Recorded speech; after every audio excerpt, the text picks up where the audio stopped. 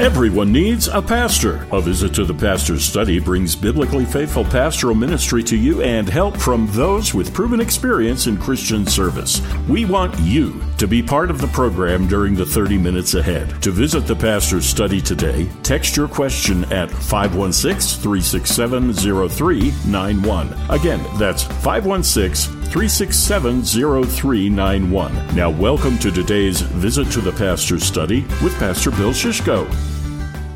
And I am Pastor Bill Shishko, your host for today's edition of A Visit to the Pastor's Study. We do invite your calls. If you're listening on Saturday, the live call-in number is 631-955-5400,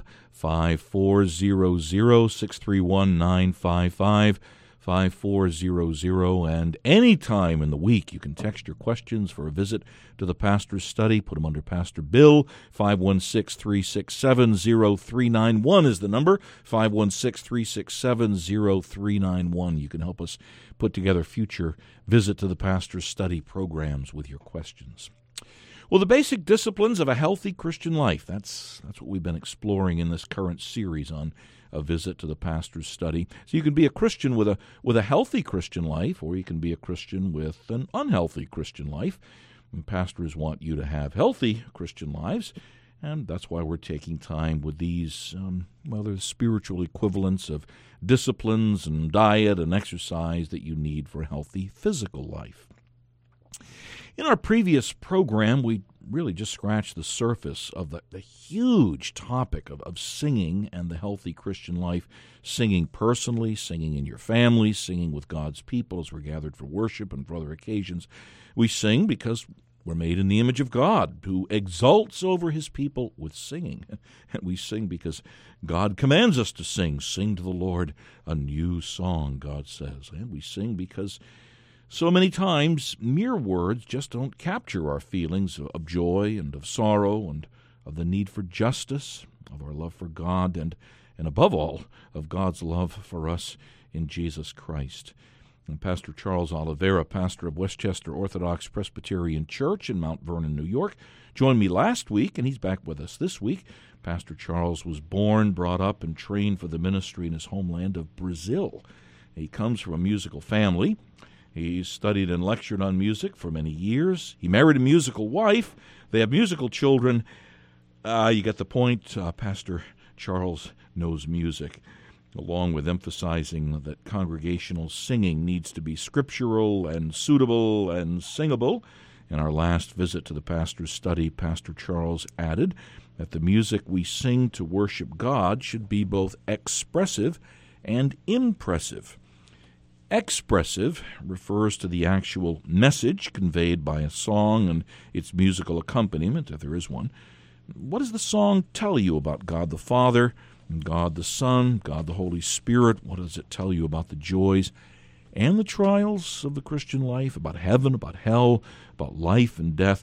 What's the content of the song? That's the expressive element. Now, impressive refers to how the music and its accompaniment, that is, if there is any, remember your voice and voices united without any instrumental accompaniment, do have a power all of their own, but how the song affects your feelings and your emotions. That's the impressive element. Does what you're singing make you confident in the Lord? Does it make you joyful? Does it make you fall in love with Christ all over again? Does it make you sorrow for your sins and your failings? Does it make you long for Christ's return and for eternity? See, if those kinds of things happen to you as you sing, that's the impressive character of what you're singing and how you're singing it. But there's so much more to thinking through singing and the healthy Christian life. So let's continue our discussion with Pastor Charles Oliveira. Pastor Charles, welcome to A Visit to the Pastor's Study again. My pleasure. Good to have you with us. Pastor Charles, people will say today that singing and tunes and arrangements are just really a matter of personal taste. Are there biblical principles that we should apply to tunes and arrangements and singing? So it's not just a matter of personal taste. There are some biblical principles. First, The singing must be focused on God and His attributes. We read dozens of declarations in the Bible, such as, "Sing praises to the Lord, for His love endures forever." So God must be praised for His attributes: grace, faithfulness, mercy, eternity, love, sovereignty, and for His works of salvation. So we need to praise God because of that. And second, music must be played well in the church. Psalm 33:3 says, "Sing to Him a new song, play skillfully with a shout of joy." So to play skillfully is to play virtuously, beautifully, with good techniques, And then a third thing I would list would be, we must sing with our heart, but also with our mind. We must understand why we sing. So I would like to quote John Calvin, because in his preface to the 1543 edition of Gene's Psalter, so John Calvin, he was one of the Protestant reformers. He wrote, "Care must always be taken that the song be neither light nor frivolous, but that it may have weight and majesty. And also there is a great difference between music, which one makes to entertain men at table and in their houses, and the songs which are sung in the church in the presence of God and His angels." So worship is not a time for entertainment or artistic performance. Worship is the living sacrifice for the glory of God. Yeah. Pastor Charles, let's back up a little. Well, there's a lot in there. And I've thought the same thing. I mean, there are things you might sing even at a Christian camp in an informal time that just don't seem to fit in worship. But when you talk about singing skillfully, and you're right, the Scriptures say that, a lot of churches are going to admit they're not musically that gifted, either with instruments or with the human voice. So how do you recommend a congregation sing skillfully in that case? Well, if they present the best they can, so it's pleasurable to the eyes of God, in the eyes of God. So, and I would encourage them to prepare their musicians to invest time and money with music study and just getting better. I'm pretty sure that the musicians in the church need to spend time practicing. And congregations as well. If people say, well, we just don't sing well, rather than just admit that and give into it, shouldn't they have times where they practice what they're going to sing, either before a worship service or some other time during the week? Oh, yes, absolutely. We can do this in Mount Vernon, for example. Sometimes when I need to teach a new song, so before the worship starts, I teach the song and I teach them how to sing it well. And then we can practice before the worship begins, and then after the worship had begun, so we can sing beautifully. Yeah. So it's a good way to improve the singing, the congregational singing in the church. And another thing, too, talking about singing, even the Scriptures speak about singing with your understanding. I've often thought some of the older hymns, as rich as they are, often contain words or phrases that people don't understand. And the old hymn, my favorite illustration, "Here I raise mine Ebenezer," and I can imagine somebody coming in off the street and saying, what planet are these people from? So just taking some time to explain that to them. Now another question I wanted to ask you, because you've emphasized, and I agree with you, that music needs to be God-centered. But if we use the Psalms as an example, there are Psalms that do speak about human emotion. You think of Asaph's Psalms, 73 to 83, and they really are dealing with the dilemmas believers in the Lord face as they live in a wicked world. But that's still appropriate for congregational singing, right? Absolutely, it is, because even behind some particular experiences in human life, we can see the invisible hand and powerful hand of God in His providence. So, and in the worship, we have a dialogue with God. So we tell things to Him, and He speaks to us. through the Bible. Right. So we can use the words in Psalms as our words of lamentation for some difficult situations we face. Yeah, I thought even if you take the book of Esther, for example, where there is no mention of God, and yet it's a book of the Bible, and God is, as it were, in back of all of these events. That would be for another day, but I've even thought of how that might bear on secular music. But, okay, Pastor Charles, now I've heard Christians say that the tunes and the instruments in worship are neutral, quote unquote, that we can basically use any tune or any instrument as long as we're conveying a biblical message. Do you agree with that? Oh, absolutely not. I disagree with that. Music will always cause a feeling or an emotion. We can easily associate the rhythm or musical style of what we sing or listen to situations of secular parties or idolatrous ceremonies, for example. The best way to prevent ourselves from this problem is by asking what impression this tune and instrumental cause, and is the message correct in light of the biblical teaching? So if we ask questions like that to ourselves, we can prevent ourselves from singing inappropriate songs during the worship service. Well, what about the instruments? Can you think of any instrument that would be in itself something that's inappropriate for worship? I'm not baiting you with the question, but there are people who question whether certain instruments should be used to accompany in worship. It depends on culture and context. For example, I saw once some people using kind of drums, right, and a special kind of I don't remember exactly the name now. It's a novel kind of drum, So they were using that in the church, and there was nothing wrong about that, and nobody was remembering or doing some bad associations with, pagan worship and things like that. But if we use some of these instruments in some churches in Brazil, they would be scandalized because these instruments communicate some ideas of spiritualist worship or cult, okay. Right, okay, yeah, that's very helpful. Yeah, well, there were not to be a stumbling block to anybody in what we do, and we are, at the same time, we're to become all things to all people, that by all means we might save some. That's very helpful.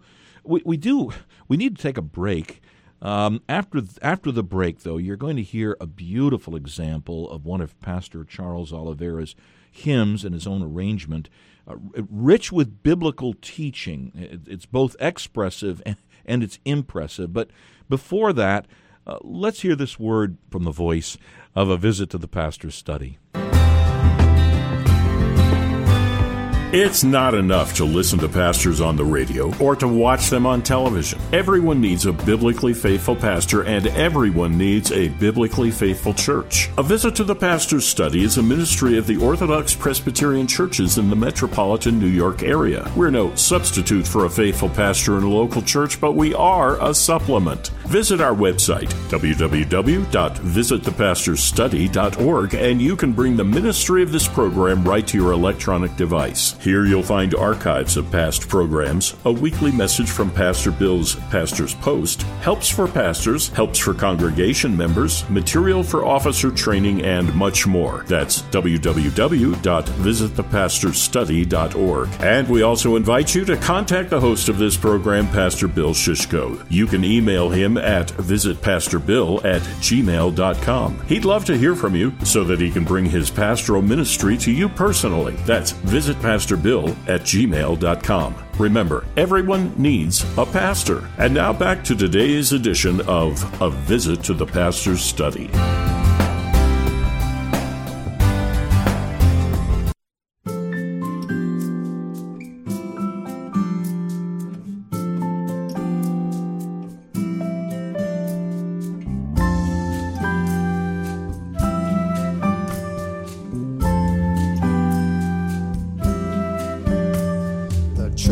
Of Christ is the people of His promise. race that was chosen by God, by His sovereign grace. Holy nation and kingdom of kings and priests, people chosen by God, people called to proclaim and to announce the message of the gospel. People who long for the day, people who long for the Lord, those who were walking in darkness and now see the light. Glory forever to Christ the King, God the Almighty, Lord of Lords. Now we exalt Him with all our hearts, and we sing praises to Him who has given us peace. That was Pastor Charles Oliveira, our guest today, and I'm Pastor Bill Shishko. Well, this is a series on basic disciplines of a healthy Christian life, and continuing this week, singing and the healthy Christian life. My guest, of course, the very musically inclined Pastor Charles Oliveira, and from the very musically inclined Oliveira family. I call them the Singing Oliveiras. If you have questions or suggestions on the topic of singing and the healthy Christian life, please text those to Pastor Bill, 516-367-0391, 516-367-0391. We're already talking about another program down the line to develop some of these things more. 2 book suggestions I highly, highly recommend. The book Sing! How Worship Transforms Your Life, Family, and Church by Keith and Kristen Getty. Rich chapters. That book, Sing, is available wherever you can get fine Christian books. 150 pages. You won't find a richer treatment of the rich subject of music. And then also, I highly, highly recommend the recently published Trinity Psalter Hymnal, all 150 psalms with various arrangements for most of them, and then many of the traditional hymns, some more contemporary hymns, of the Trinity Psalter Hymnal, which is available from Great Commission Publications. Great Commission Publications, www.gcp, like Great Commission Publications.org, www.gcp.org, and they've got a lot of other fine music that you can use with children, with adults, www.gcp.org. Pastor Charles, let's talk about corporate worship. Worship as the Lord's people gather, especially on Sunday, the Lord's Day. It seems to me that many churches have substituted a performance model, concert model for congregational singing. Am I right about that? And if I am, as I think I am, what are your thoughts on that? I'm sure that this performing model of worship didn't come from Scripture, but it came from culture, I would say, because in a theater you have the artist performing, and the focus is on the artist, and his performing, his skills, musical skills, So I agree that this is not the ideal model. Okay. So the Bible tells us to worship the Lord as a body. So it's the body of Jesus Christ. So corporate worship is the best model to worship God. All right. Well, you're a pastor. You're a worship leader in that sense. So give us some principles for corporate worship that includes psalms and great hymns of the past, and also that incorporates more recent hymns that young people in particular seem to find more singable. Help us with that. Oh, yes. Yes. I'm sure that we need to choose songs to sing in worship that we need to look for scriptural, singable, and suitable songs. So I think we need to use songs that young people will sing together with us, So there are some contemporary, very good contemporary songs. For example, the Getty songs. Yes. They are contemporary, they are singable, they are scriptural, they are suitable. They have a very good balance between impression and expression. And most of them are designed for congregational singing, I believe. The key absolutely, yeah. Okay. Yes, I've often thought, Pastor Charles, when Jesus speaks of bringing out of our treasures things old and things new, that would apply toward our hymns, right? There's things from the past people should know them, but there's also new things we should be learning. That's kind of a simple way. Am I right on that? Yes, you're absolutely right. I absolutely agree with that. So we can make some arrangements because, that harmony we have, the arrangement we have, the hymnal, this is an arrangement. It's not something, an absolute rule.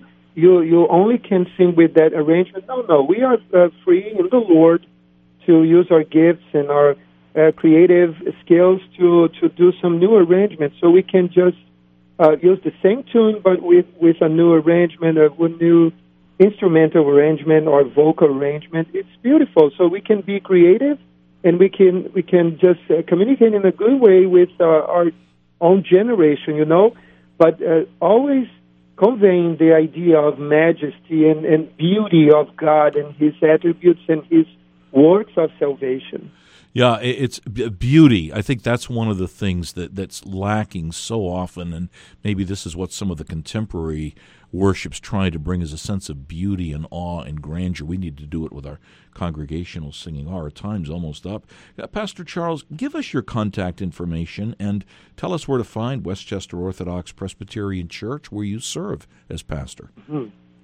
Well, my contact information is Charles at IPB. IPB is a P is in as in Paul and B as in Ball.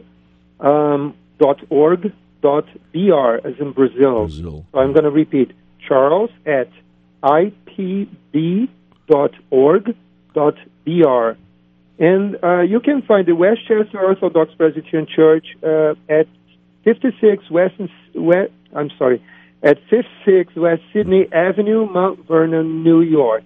We have Sunday school class at 10 a.m. and worship service at 11 a.m. on Sunday. Oh, great. Thanks so much for being with us, Pastor Charles. Let's be thinking about another program for down the line.